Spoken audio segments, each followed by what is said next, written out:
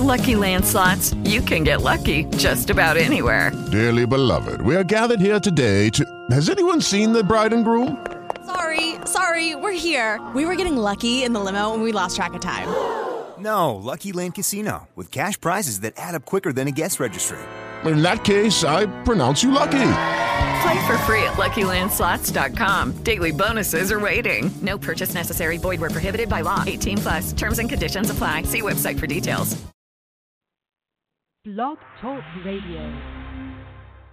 Welcome, ladies and gentlemen, to the South Bay Show, South Bay Spotlight, on June 13th, 2019. Live, love, laugh, and leave a legacy. That's what we do here in the South Bay of Los Angeles, and it's a really beautiful place to do just that.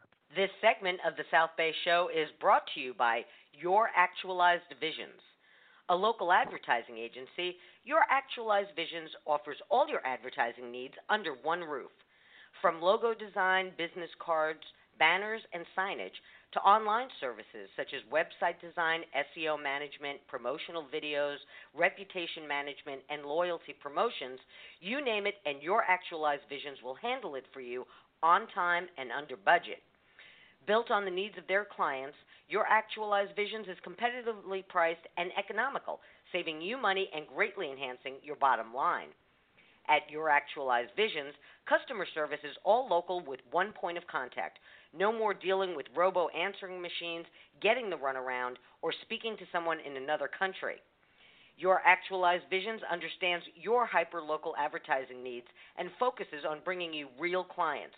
They do not buy likes, followers, or fake results. Your campaigns are real, built with real community followers who want to purchase your services and products. The only thing standing in the way of your company's success is you now picking up the phone right now and calling Your Actualized Visions at 310-413-8773. To learn more about what Your Actualized Visions can do for you and your company, visit the website at youractualizedvisions.com. Your Actualized Visions, your dreams today, not someday. I'm your host, Joe Terry, and you can read all about our many adventures on Facebook at facebook.com/The South Bay Show. Persistence, passion, principle, and purpose. That's what we talk about here on the South Bay Show. And, of course, I'm not alone because of our great partnership with South Bay by Jackie.com and executive producer of the South Bay Show, Jackie Balestra. Hey, Jackie, how are you? I'm sorry for the noise there. I had to put my readers on and my headset came off. Sorry about that. I'm well. Well. How are you doing? Yeah. I'm good. I'm very good. Things are going well. The market is up. Okay. That's how you start your day, huh? If the market's up, everything is well. Well, I have to ask you the $64,000 question. What did you do last Thursday night? Last Thursday, I went to a photographic showing and opening at the Palos Verdes Art Center. Oh, you did go. Oh, I'm so glad to hear you. Yes. Yes. I'm always happy to hear when you get. I'm always happy to hear when you get out of the house. Yes, that's good. That's good. So you did go. I only go out. I only go out for special events, and this was pretty special. Anna Wilding is an accomplished actress, producer, director. She's been in many productions over the years, and she's originally from New Zealand, I believe, and she, as a photographer, spent 2 years in the Obama White House, and some of the photographs that she got, Jackie, are just unbelievably good, amazing. And so she now has an exhibit at the Palos Verdes Art Center called Celebrate Hope, and it's a must-see. It's a great photographic showing, and you should go see them. They are also, many of them are for sale. Some of them are not, apparently. But yeah, it was fun. Good. I'm glad you went. You represented us. That was good because, as we all Yeah, know, you don't yeah. go out much. While you were doing that, I handled all the other heavy work this weekend. I don't know if you saw my weekend guide last week, but I was particularly interested. There were a bunch of art shows last weekend, Right. and you know that I'm going to be decorating later this year, so I'm going to all these. I've been going to art shows for months because I want to find stuff by local artists, Hmm. and so I've been going to art shows, everyone I can find, and last weekend there were like, four of them, Anna Wilding included, and but I made it to the other three. That was the one I didn't get to, but I made it to the other three, and one of them was the preview for the El Segundo Museum of Art, ESMoA's new experience number 41, Oz. So that was very cool. That actually opens today, and that's going to be that's what we're going to be talking about today. Mhm. Mhm. Wow, great. That's fantastic. All right, so shall we get right to it? Well, Jackie, who is our guest today? Okay, our guest this morning is Jeff Cason. He's the curator of ESMoA's experience number 41, Oz. Now, Jeff has 12 years of experience as a theatrical producer, director, and creative executive. He has founded several theatrical production companies, including Soundstage Live, Redlands Civic Light Opera, and Broadway in the Park, and has served as director of marketing for Concept Design Productions, creating conference and exhibit solutions for Fortune 1000 clients.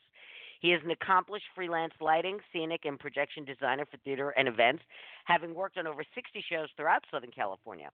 Most recently, Jeff created, directed, and produced Celebrate, a fireworks spectacular presented by Chevron. Now, this morning, as I mentioned, we're going to learn about El Segundo Museum of Art Experience number 41, Oz, as in, yes, the Wizard of Oz, Oz, which opens today at the El Segundo Museum of Art. Welcome to the program, Jeff. We're so glad you could join us this morning. Thank you. So glad to be here.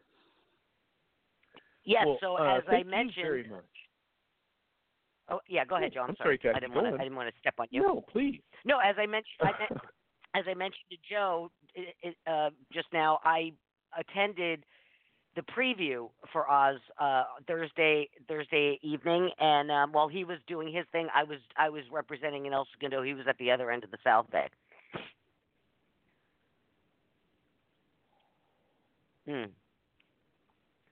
Jeff, Joe, anybody Yes. there?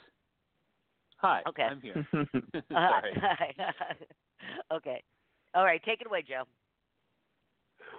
Well, I mean that was an entree, Jeff. We want to know about this experience number 41. But before we get to the experience number 41 first, Oz, tell us a little bit about the larger picture, because unfortunately, believe it or not, there's some people who have never actually been to the El Segundo Museum of Art. Tell us what ESMoA is about. Sure. Well, ESMoA is a fantastic organization. They are a museum, but they call themselves an art lab. And I think that's very fitting because they're all about experimenting with different types of art and different ways of presenting art so that people can experience it. And so what I love about them is with each experience that they do, we're now on Experience 41, they're not looking to get into the same groove or pattern that they've been in before, but how can we introduce the public to a new way of looking at the great art that's out there? Now, ESMoA has done some landmark art laboratories in the past. One that I'll always remember for the rest of my life was about graffiti through history, in partnership with the Getty Foundation, and that just was, it kind of cooked my noodle, because the idea that there was graffiti, in Leonardo da Vinci's time is kind of, amazing to think about. and then the sort of confluence with graffiti today and tagging and so forth as an art form, I think was just amazing and groundbreaking and like world class. When you think about ESMoA, how does ESMoA rank in terms of the museums around the country? Because that one was world class. Sure. Yes, I know that was probably their most popular experience, just from what I've heard from people who were there. This was my first collaboration with ESMoA, so it was a real treat to kind of get to know their organization more and their process. But I think that they really just are on the forefront of presenting art in a new way, and I think that makes them quite unique in the art landscape. Many museums really just have their lane, whether it's presenting artifacts or, artworks that are from a certain era or in a certain type of style. You always know what you're going to get when you're there, but ESMoA really changes that up and gives you a fresh experience every time. I think that really sets them apart. That's so the truth. That that is truth right there, because I've been to, I think I've only missed about 3 or 4 of their previews. I mean, I've been to almost every experience that they've done, and every time you're right, you don't know what to expect when you walk in. It's completely unique. I like to think it's a South Bay thing, because we have a little bit of a what's the word I'm looking for? Well, another example of what Jeff was explaining about how they're doing their own thing. In El Segundo as well, we have the Automobile Driving Museum, which is up until very recently, the only car museum that would take you for drives in the car. I think there's a little precedent for ESMoA on this.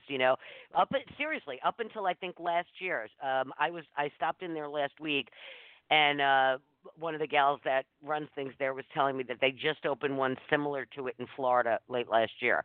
But up until then, it was the only car museum in the world that actually keeps fluids in their cars and takes them out every Sunday for drives. They pick 3 cars every Sunday and takes it out for Sunday drives. You can actually drive in these cars.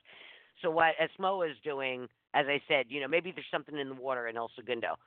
People aren't, they're thinking outside the lines, outside the box. And the last experience, EAT, was it EAT? Was it called EAT? Yeah, I think it was called EAT. That blew me away. Something. All of them in one way or another kind of blows you away. You got, of course, you obviously have to be in the right frame of mind. You have to be open. You have to be ready to experience something different. But it's again one of those things that in a lot of these experiences, they have priceless works of art on exhibit, like right there. Right. Yes, there's security there, but you don't have to stand behind a velvet rope. What they're doing, what they've done for the city of El Segundo is amazing, Jeff. Just amazing. Yeah, I absolutely agree. And you bring up a great point, is that, you get that intimate feel in their space. It's not behind velvet ropes. You get to get right up to the art, but they do get world-class art. And so it's really neat for folks to be able to experience that in a way they might not otherwise in a bigger museum. So, Jeff, you did the curatorial remarks Thursday.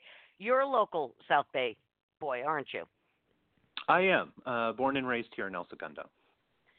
Yeah, because in your intro, you did I saw that you did the fireworks spectacular that Chevron puts on every year for the city of El Segundo, right? So this spectacular was actually connected to the City of El Segundo Centennial. Okay. Yeah, so we had a big celebration towards the end of our centennial year with an original fireworks and projection and light show that was done at the high school. Okay, well, you mentioned a projection and light show, and so I want to ask you about something before we get into the details of Oz, because there's a lot of details in this show, Joe. You haven't seen it yet. You should make a point to go by this weekend, because there's so much to much more to the Wizard of Oz than I ever knew. I mean, I'm clueless. I mean, I know the movie with Judy Garland. That's what I know. And there's so much more to it than that. But before we get to that, Jeff, I wanted to ask you, when they sent me the press release for this experience, and I posted it, I guess originally, because it was produced with Soundstage Live, there was going to be some sort of an interactive aspect to it, where during the daytime hours, the exhibit was free, but at night it was a ticketed event, and it would be interactive, something you would do with your phone.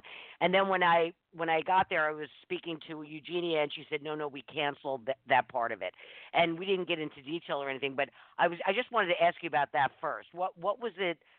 It just sounded so cool. So what was it that's supposed to be about? Sure. Well, it's funny, the story of how this came about, this was kind of an evolving project over the last 9 or 10 months. Originally, I actually approached the museum team because I am a theatrical producer, and I was looking for a non-traditional venue to stage the musical The Wizard of Oz. And they're so wonderful and open about, new ways of presenting art that, they were interested, and we talked about it and started putting our heads together, and quickly realized that a live musical production in the space probably wasn't the best sort of presentation we could do. We wanted to do something that was a little more art forward. But what you're referencing is, we kind of originally then had this concept of how do we do digital performances that characters might pop out of the paintings and kind of help tell that story of Oz in the museum and have this mobile interactive component.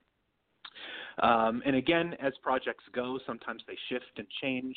And so for us, two things happened. One, we got so much great art, and I know we'll talk about these pieces in a moment, that we realized we didn't want a show that was so busy, an experience that was so busy that people couldn't appreciate the art that was there. And so, we made the decision to kind of focus this whole experience more on these beautiful artworks. And secondly, we were bifurcating our audience. It was kind of this daytime museum show, this nighttime projection show, and we wanted to combine it and really make this an experience that was free for people to experience, and more audiences could learn the story behind Oz. All right. Okay. All right. Yeah, no, I get it. Things as things happen, things change, and I guess in the art world, like any place else, you have to be nimble and figure out, the best way to do things. So, Joe, before we get the inside scoop on Oz, what do you know about the wonderful world of Oz? What do you know? What's been your experience? What do I know about the wonderful world of Oz? Well, I believe it's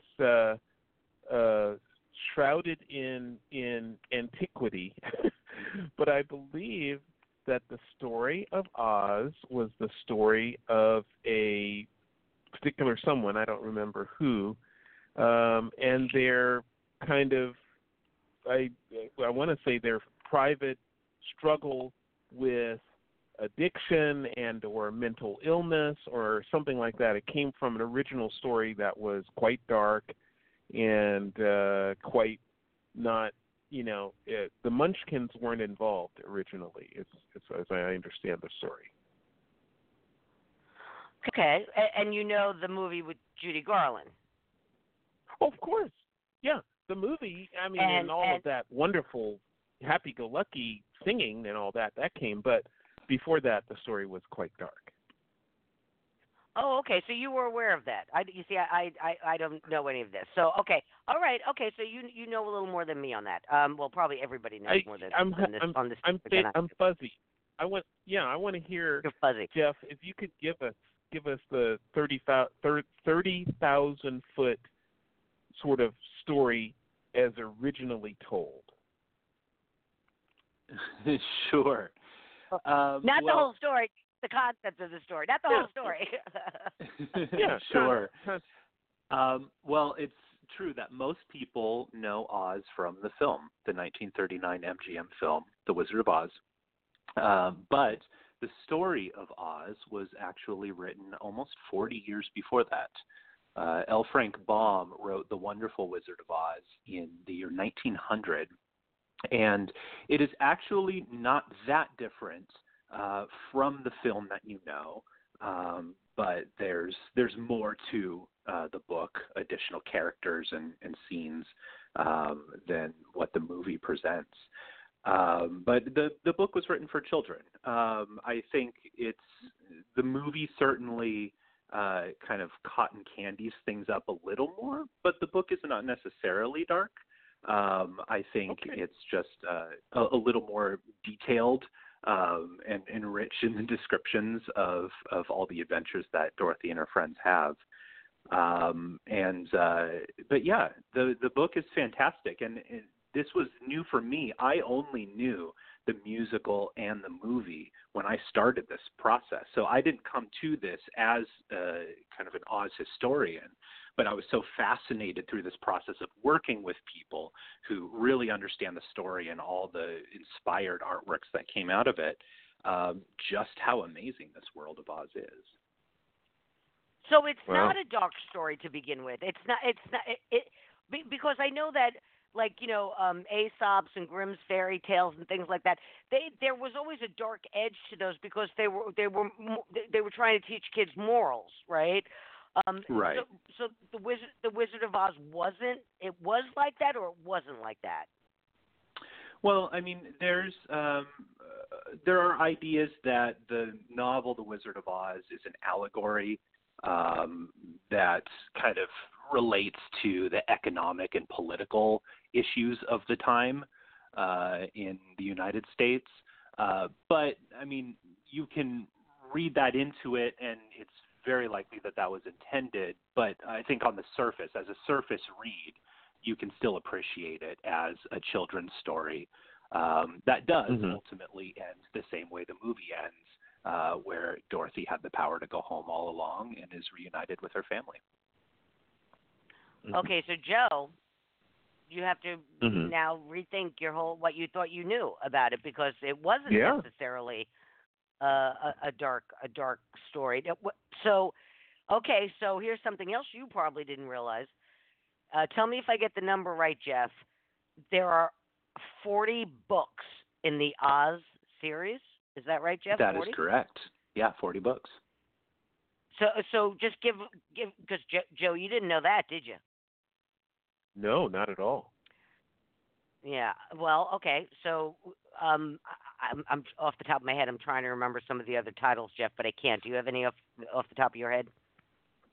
Oh, there's like Ozma of Oz and Handy Mandy and other titles. But yeah, 40 books. It's really incredible. People don't realize how many official Oz books were written.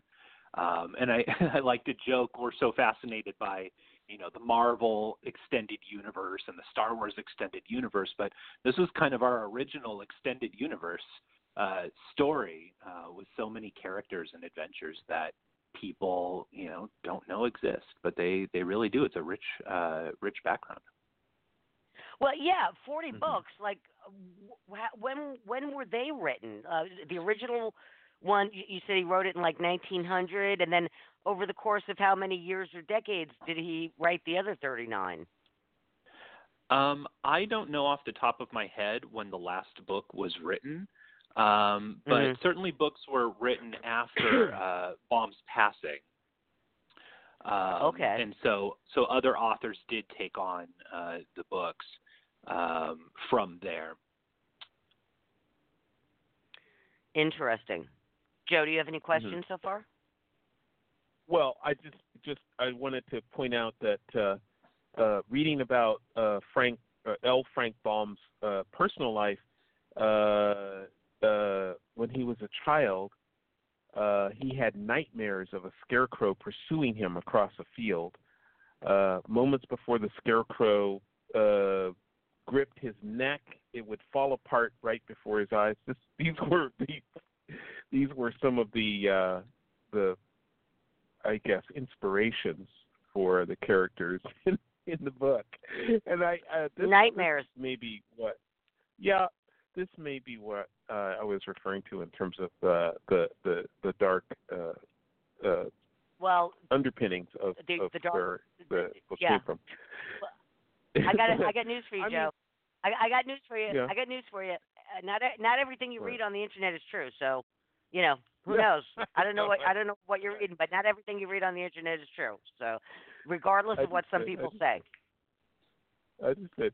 But All now, right. Jeff, we are, as we're here today currently with the ESMoA Experience number 41, Oz. What kind of a production? I wasn't there. Jackie was there for the opening. How would you describe it to someone quickly as just a blurb? Hey, you should go see this. What would you say that they would see it as? Is it a traditional art exhibit? Is it performance art? What would you say? Someone Sure. So Experience 41 Oz is all about the book, The Wonderful Wizard of Oz, and the inspired artworks that came from that book. It's a colorful and fanciful experience.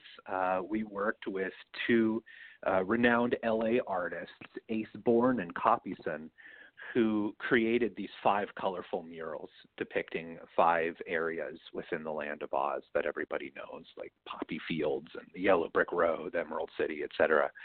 But then interspersed between those murals are a lot of original and often rare artworks, original illustrations by Denslow and Neil and many other artists that were in the book series of Oz. And so it's this celebration of this series of books and the whole Oz universe that goes so far beyond what people would know if they only knew the movie.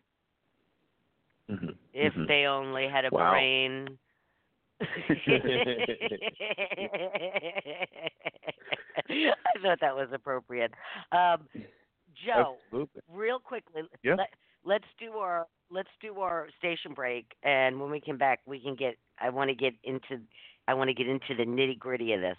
Okay? Great.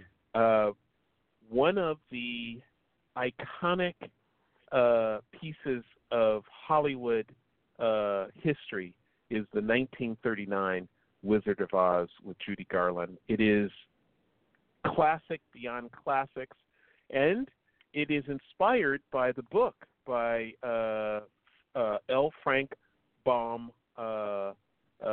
which is called by many historians one of the first great American folk tales, because several places that are recognizable, like Kansas and Omaha, are mentioned in the story, and that was first published, I believe, in 1900.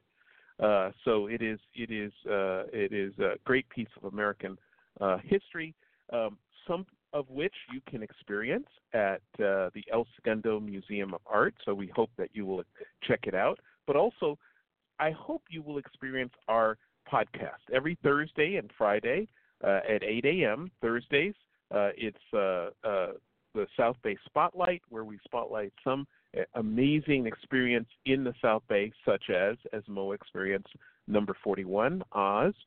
And on Fridays at 8 a.m., we feature the Manhattan Beach Chamber 360, and we talk about things that are going on in the Manhattan Beach business environment. And if that show on Fridays is sponsored by the Manhattan Beach Chamber, so please join us every Thursday and Friday for these podcasts, or you can listen to them in your car, or you can listen to them while you're working out.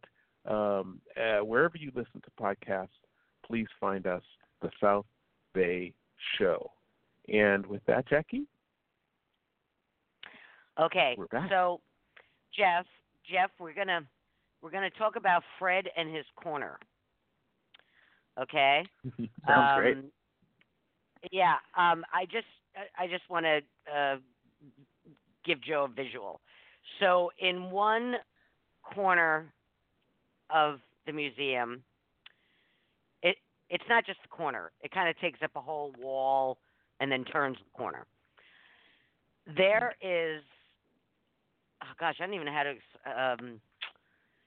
a montage on the wall of all of this Wizard of Oz, like related, like marketing stuff that I mean, I've never seen because I'm sure it was from back in the day. But you know how today, they market like cereals in movies and phones and cars and stuff. I guess this was kind of what they did back in the day. It was a huge marketing tool. And there's a guy, Fred, that is one of the major collectors of Wizard of Oz paraphernalia. And I guess he lent a bunch of his stuff to the museum for this exhibit. So, Jeff, tell us about that. Get into the nitty-gritty of that, because that's something. Sure. So, Freddie Fogarty is also an El Segundo resident. And in fact, when we were kids, we grew up doing theater together through the Recreation and Parks Youth Drama Department.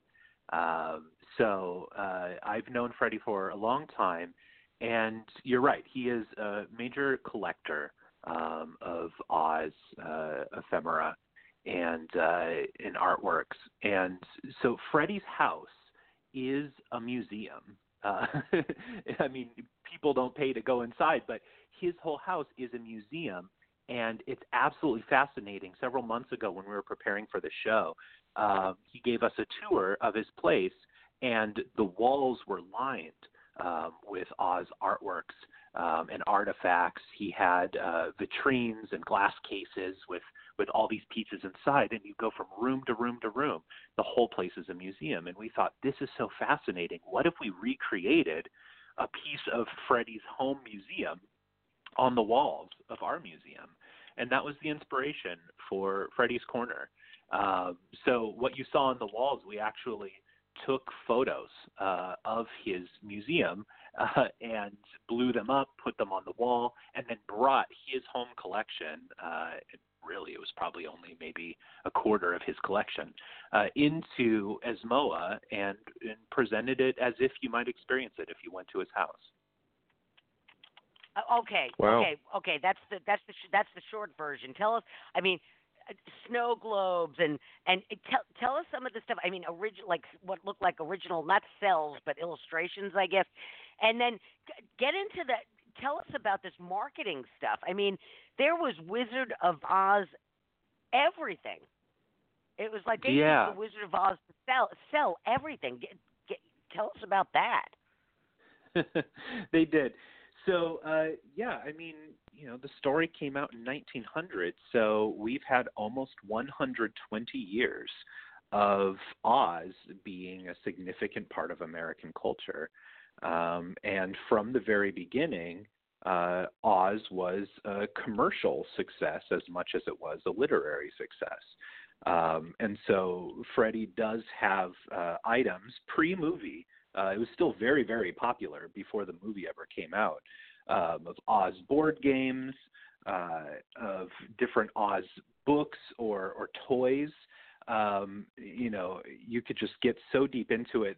Back in the 60s, they had Oz peanut butter, and the peanut butter jars became collectibles. And so on display in Freddie's Corner is peanut butter jars that are Oz themed. And then there's been all the inspired artworks that have come from that book. There was a Broadway show of Oz as early as 1903 that was very, very popular. It ran on Broadway for over 10 years.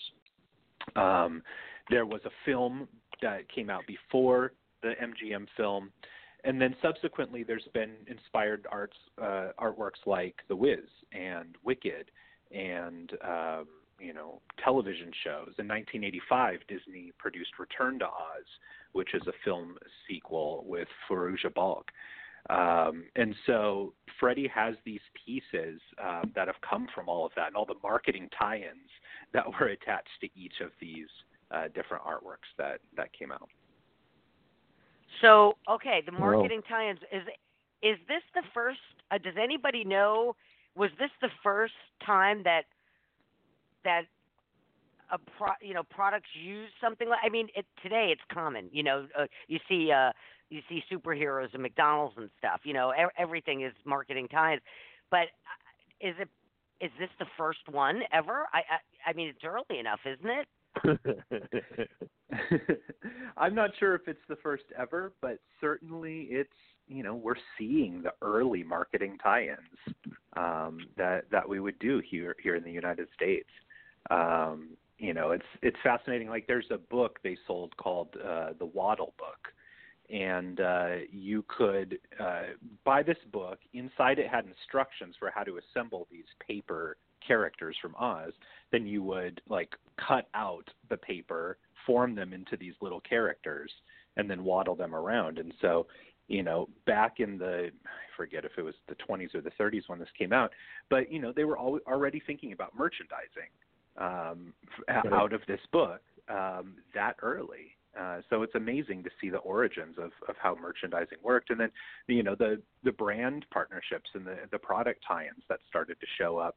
I think more in the once the film came out, you started to see that a lot more clearly, how brands would cross promote. But it's really amazing to see the origin of that.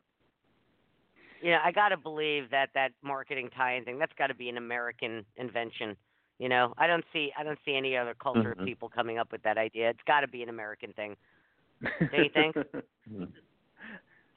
I wouldn't be surprised.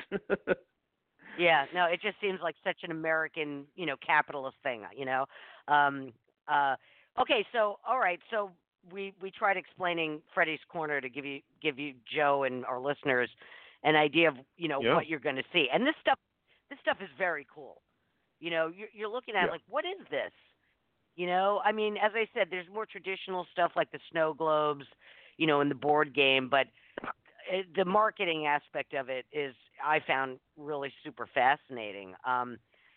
So there's this whole, I find it amazing that Fred is also a local El Segundo boy, and I got to ask, you said you've known him long time. Did you always know that his house was a museum to the Wizard of Oz? I discovered it a few years ago. When I did Broadway in the Park in El Segundo in 2013, we produced The Wizard of Oz, the musical, in the park. And knowing that Freddie was a collector and an Oz historian, we worked with him to kind of build out our social media and create fun trivia opportunities for people to get to know the story a little deeper. And so that was the first time that I had a chance to see his house and kind of experience his collection. And since then, it's only grown. It's really cool to see how much more he's added to that, and kind of the depth and the richness of all these different pieces from all these sources that he has. So Joe, for clarification, there's a big fan collector scene for the Wizard of Oz. I mean, it's probably worldwide. I mean, Fred has to get this stuff someplace, so I'm sure he goes to, conventions and gatherings and stuff like that. I'm sure, and then of course the internet, you can find a lot of stuff these days. But it was very impressive, and there was another aspect to this. Is I don't know if Jeff noticed it because he was busy, but there were people dressed up. There were a couple of Dorothys there, were full on with ruby red slippers and gingham dresses. I saw quite a few pairs of ruby red slippers. I didn't see anybody dressed up as a scarecrow or a lion, but so it was an interesting cross section of people that came to this because ESMoA has their list, their guest list. Sponsors, people that have supported them in the past, media. So you get that crew, and then you get the El Segundo business community that comes in. There's kind of a regular crew, and then of course you have the artists and their associates, and then you have fans. Jeff, were there? What was the fan base? I mean, there was some serious fangirl and fanboy stuff going on there. There was. I mean, that's one of the cool things about the story of Oz is that it, kind of reaches so many different people from different walks of life. So it truly was an eclectic group, I think, that was there. But yeah, fans young and old. I think you have collectors who are older and know the stories really, really well. Many collectors actually live nearby, and you'd be surprised to know that there are multiple major collections here in El Segundo. Okay. Well, okay. I think expand on that. I didn't know that. Who knew that? Why would it be Why would El Segundo be a hotbed for Wizard of Oz collectors? I'm not sure why. I think it may just be a wonderful turn of fate.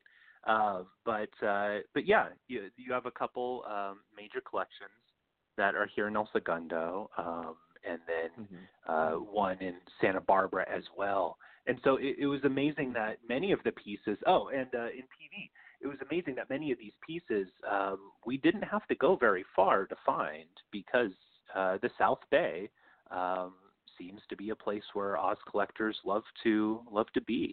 And it's great to have that local art available for our exhibit. Well, there is one reason. There is one reason. Well, tell us. The original Wizard of Oz, that's early Hollywood, and of course the South Bay, Jackie, is what did we say? It is where Hollywood lives. I mean, the art designers and art directors and script people. Yeah. But wait a minute. People. No. Wait a minute, Joe. Not in 1939. There were, not in 1930. No, I don't think so. The South Bay wasn't that developed back then. I don't think. I mean, up until the 50s, the hill was bald. Palos Verdes was a bald hill. There were no trees. There were very few structures up there. I don't think the South Bay. I mean, I know that Redondo has celebrated its 100th, and Manhattan celebrated. El Segundo celebrated their 100th. Hermosa maybe recently celebrated 100th. So, but I don't think Hollywood was living down here then. I hear stories from old residents. Wait a minute. Hollywood. Okay. Go ahead. Yeah. Okay. Jack what you're saying is older. Jack Lamb lived in Hermosa when he was a young Hollywood. Elvis Presley lived on the Hill when he was Get out of here. coming to Hollywood. You're lying. In the 50s. No, You're in lying. the 50s. When he was coming to You're lying. Elvis Presley. No. It's true. Huh. I don't know. Did you read that on the internet again? No. These are people who knew them, who actually lived next door to Elvis Presley. Okay, but no, Hollywood. I was thinking, no, I get what you're saying is that people that collect stuff, Hollywood people live in the South Bay now and they collect these items. Okay, yeah. I see where you're getting. I thought you were saying like back in the 30s and 40s. Okay, sorry about that. That was my fault. I just took that the completely wrong way. Sorry about that. So yeah, no, there's a ton of Hollywood people that live in the South Bay now, and many of them are probably collectors of Hollywood memorabilia. Yeah. Huh. Yeah. Well, I it love can't just living be in the South Wizard. Bay. It can't just be the Wizard of Oz, though. I would imagine that there's other stuff, like people collecting stuff from other Hollywood movies, and Gone with the Wind must be a big one. Yeah, interesting. Did you come across any of that, Jeff, in your travels? Other collections? Yeah. Are you referring to? I mean, as we talked to the collectors in preparation for this show, some of these collectors also collect other things as well.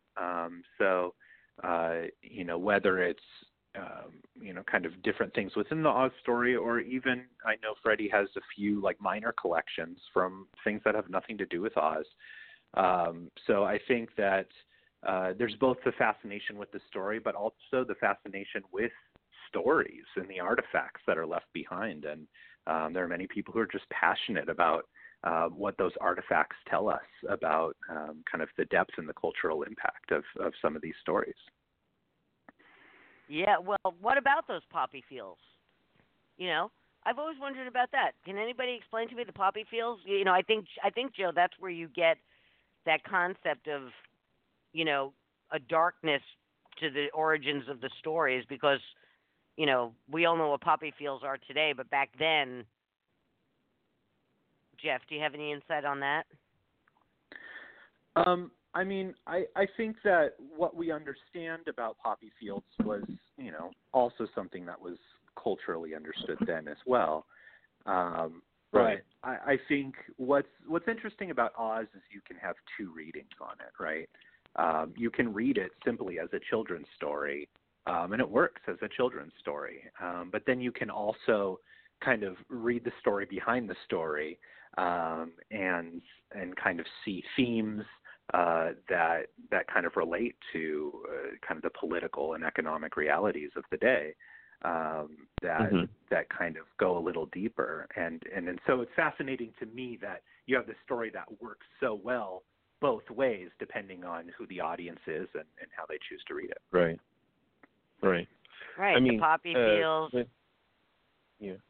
Go ahead, Joe. When we talk about poppy fields in The Wizard of Oz, there were many, many people in the audience in 1939 that were, obviously it's fun. The movie is fun, but they're thinking poppy fields.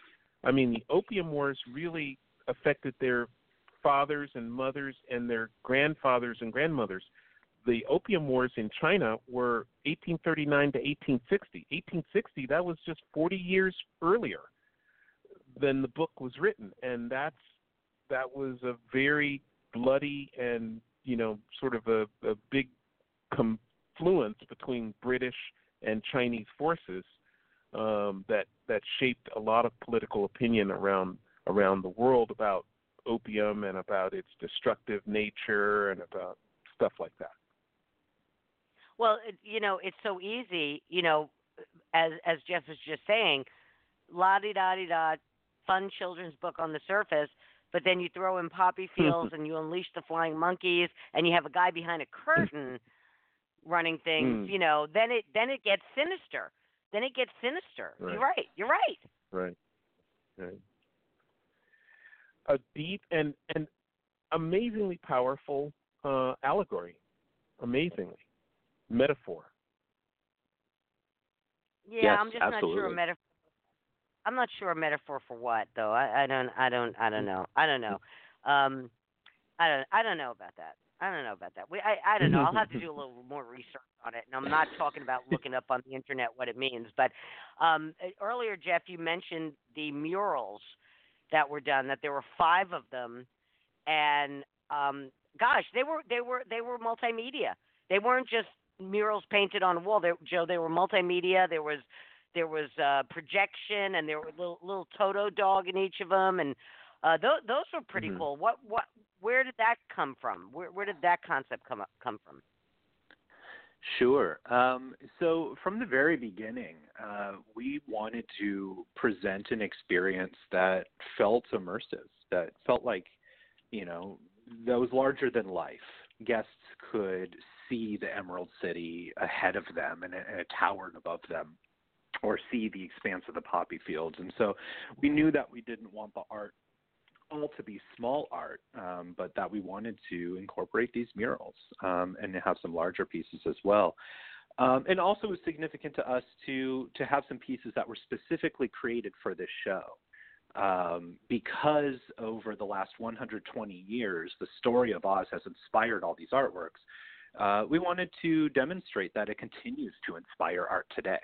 And so we partnered with ESMoA and Cason, and they created these amazing murals, these amazingly colorful murals. And you mentioned ESMoA's show, the graffiti show, Scratch. ESMoA was actually one of the artists from Scratch. And so we brought him back and, just have this wonderful relationship with him, such a great collaborator. And he kind of had this idea of looking at each of these places in Oz from a unique perspective. So you see Munchkinland through the perspective of Glinda's bubble, or the poppy field as if you're the size of a field mouse, and you're just kind of barely seeing above the flowers, and there's Dorothy and her friends asleep in the flowers. And so, just I think a really cool take that brought the story to life. But you mentioned Go ahead. You mentioned the projected elements. Yes. Even though we didn't end up doing kind of this ticketed projection show, we still wanted to find ways to integrate projection into this show. And so we, as you mentioned, there's one mural, The Witch's Castle, where the door is projected and the door opens and closes, and we get to see some of the witch's shenanigans going on inside her castle through the door. And another mural, The Emerald City, we overlaid projection on top of that. So it's almost like a living mural. The pieces that are depicted in the artwork come to life. And really it all kind of ties back to an idea that L. Frank Baum had. Back in 1908, he created a thing called fairy logs, kind of like monologues or travelogues, but it was fairy logs. And what he would do is get up in front of a crowd and start telling part of the story of Oz. But then as he told it, he used the technology of the day, slide projections, early film, and live actors who kind of popped out and then brought that story to life as he was telling it. And so it was fascinating for us to kind of carry on in that same tradition in not only just presenting the story or presenting the art, but using the technology of our day to try to bring that to life in a new and interesting way. Now, there were a lot of very cool aspects in those murals, as you said, the projection. And one of the things, and we always talk about ESMoA being a small space. It's not this gigantic space. It's a one-room deal. It's not large. You have high ceilings, but it's not particularly large. But that's that intimacy that comes with that. What I love about it is that you have to take your time and stop and take the things in as a whole before you see everything. Because I looked at all of those murals. My husband and I went, and we walked around and we looked, and you go up close. I have a tendency to get up close to things to look at them.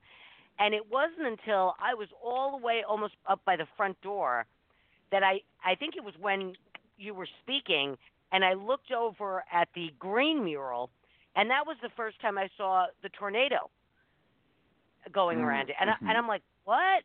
But up close, I completely missed that. And I'm standing there going, oh, wow. And I nudged my husband. I'm like, did you see that before? He's like, no, I didn't see that. And then a couple of seconds later, a rainbow. And I was like, okay, so I missed this whole thing by getting up close. You got to look at it from a distance to see those things. Similar with, I can't remember which color the other one was, with Dorothy throwing the bucket on the witch and I'm melting, that thing.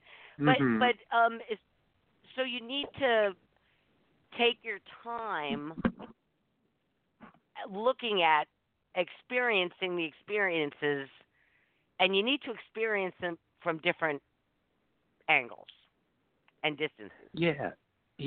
It's back to that idea of perspective, that you see some things when you're up close and you see other things when you're far away. I think that's an interesting element that we were really excited to explore.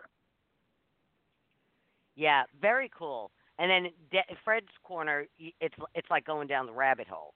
That I was just looking at all that stuff, going, what is? I mean, there were. It was too crowded to take that all in. That's something that I need to go back. When there's not as many people and just go and look at it because there's an awful lot there. There is, and that's something that we were actually, excited to do, is present an experience that you can enjoy it the first time you go, but we encourage people to go back again. I think there's so much detail you can get into and really dig into experiencing. And, what's cool about Freddie's Corner is that, we have chairs there and we have tables there, and you can actually, grab a book and read it and dig more into the story of Oz. So we certainly encourage that, multiple viewings. It's so funny because I saw people sitting, and there were some people walking around, and I thought that I was like, are they characters? Are they working the room, or are they fans? I couldn't decipher what was going on. Jeff, do you know what I'm talking about? There were people like, not necessarily costume, but they seem like characters. Yeah, that's part of the Oz fan community. We have some people who do a lot of cosplay, and they came to, dressed up as certain characters or in the style of certain characters to celebrate a story that they really love. Yeah, it was very interesting. Okay, so it opens today. What are the new hours? The new hour Thursday, is it 10 or what? Jeff, do you know the hours for ESMoA? So ESMoA is open Thursday, Friday, Saturday, and please double check this because I don't have it in front of me, but I believe it's 1 o'clock to 8 o'clock. And then Thursday, Friday, and then 10 to 5, I believe, on Saturday. But I think you're right.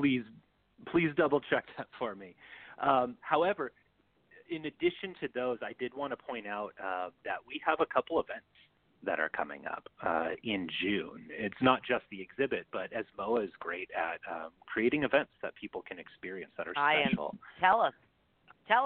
So just coming up in June, we have an event called Just Draw, which is every Friday from 10 a.m. to 11 a.m., where people of all skill levels can come and draw with artists at ESMoA.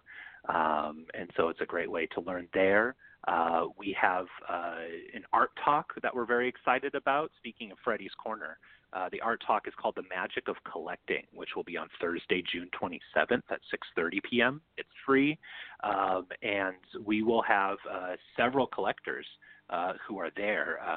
Patricia Elliott Tobias, Freddie Fogarty, of course, and Paul Bienvenu all be moderating that talk. And it will all be about collecting, so you can learn more about the group of passionate Oz collectors that are out there. And then lastly, I just want to highlight El Segundo has an art walk every third Thursday, and so on June 20th will be the first art walk. And it's just a great opportunity for people to experience 41 Oz and see some of the other great art that's here in El Segundo that day. Oh, Joe and I are huge fans of the art walk. Boy, oh boy, Joe, yeah. You remember that? We had the very first year we right. had Holly Crawford on the podcast the day of the very first one, and she was, we spent the hour talking about the event, and Joe and I were like, this sounds fantastic. We need to go to this. So Joe and I met down there that night, and boy, oh boy, so impressed with that event. And I have been to every one since. I go to all three every summer. Fantastic event. Really looking forward to it again this year. Yeah, very, very excited. So, okay, ESMoA, that's the El Segundo Museum of Art, right there on, is it Main Street? Main Street in El Segundo. Yes. It's right. It's right across the street, catty corner from Rock and Brews. It's across the street from Sosal. It's right next door to Brewport, which is a very happening place. So right there, you can't miss it because there's always a crowd in front. So their new experience number 41 Oz opens today at 1 o'clock from 1 to 8 p.m. tonight. It'll be open. Stop by. I believe the experience runs for 4 months, 3 or 4 months. So you have some time. But today is the opening. And I'm sure there's going to be a whole bunch of big Oz fans there today. So you may get to, if you have the ruby slippers, wear them. You got your flying monkey, bring them. Yeah. All right. So check it out on the website ESMoA.org, ESMoA. That's Elskina Museum of Art.org. Check it out, Joe. You want to wrap up this show? Well, I just want to say, Jeff, this is important.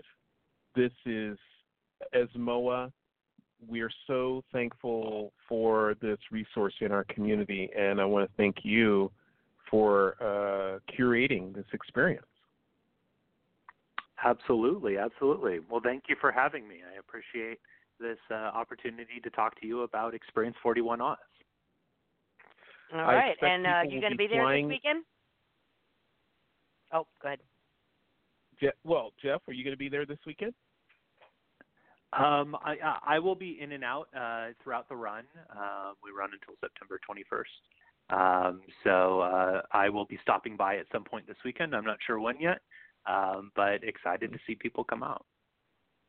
Yeah. I expect Oz aficionados to be flying in from all over the world because it's amazing what you've done and what ESMoA does in general to create these kinds of experiences, which really are world-class art installations.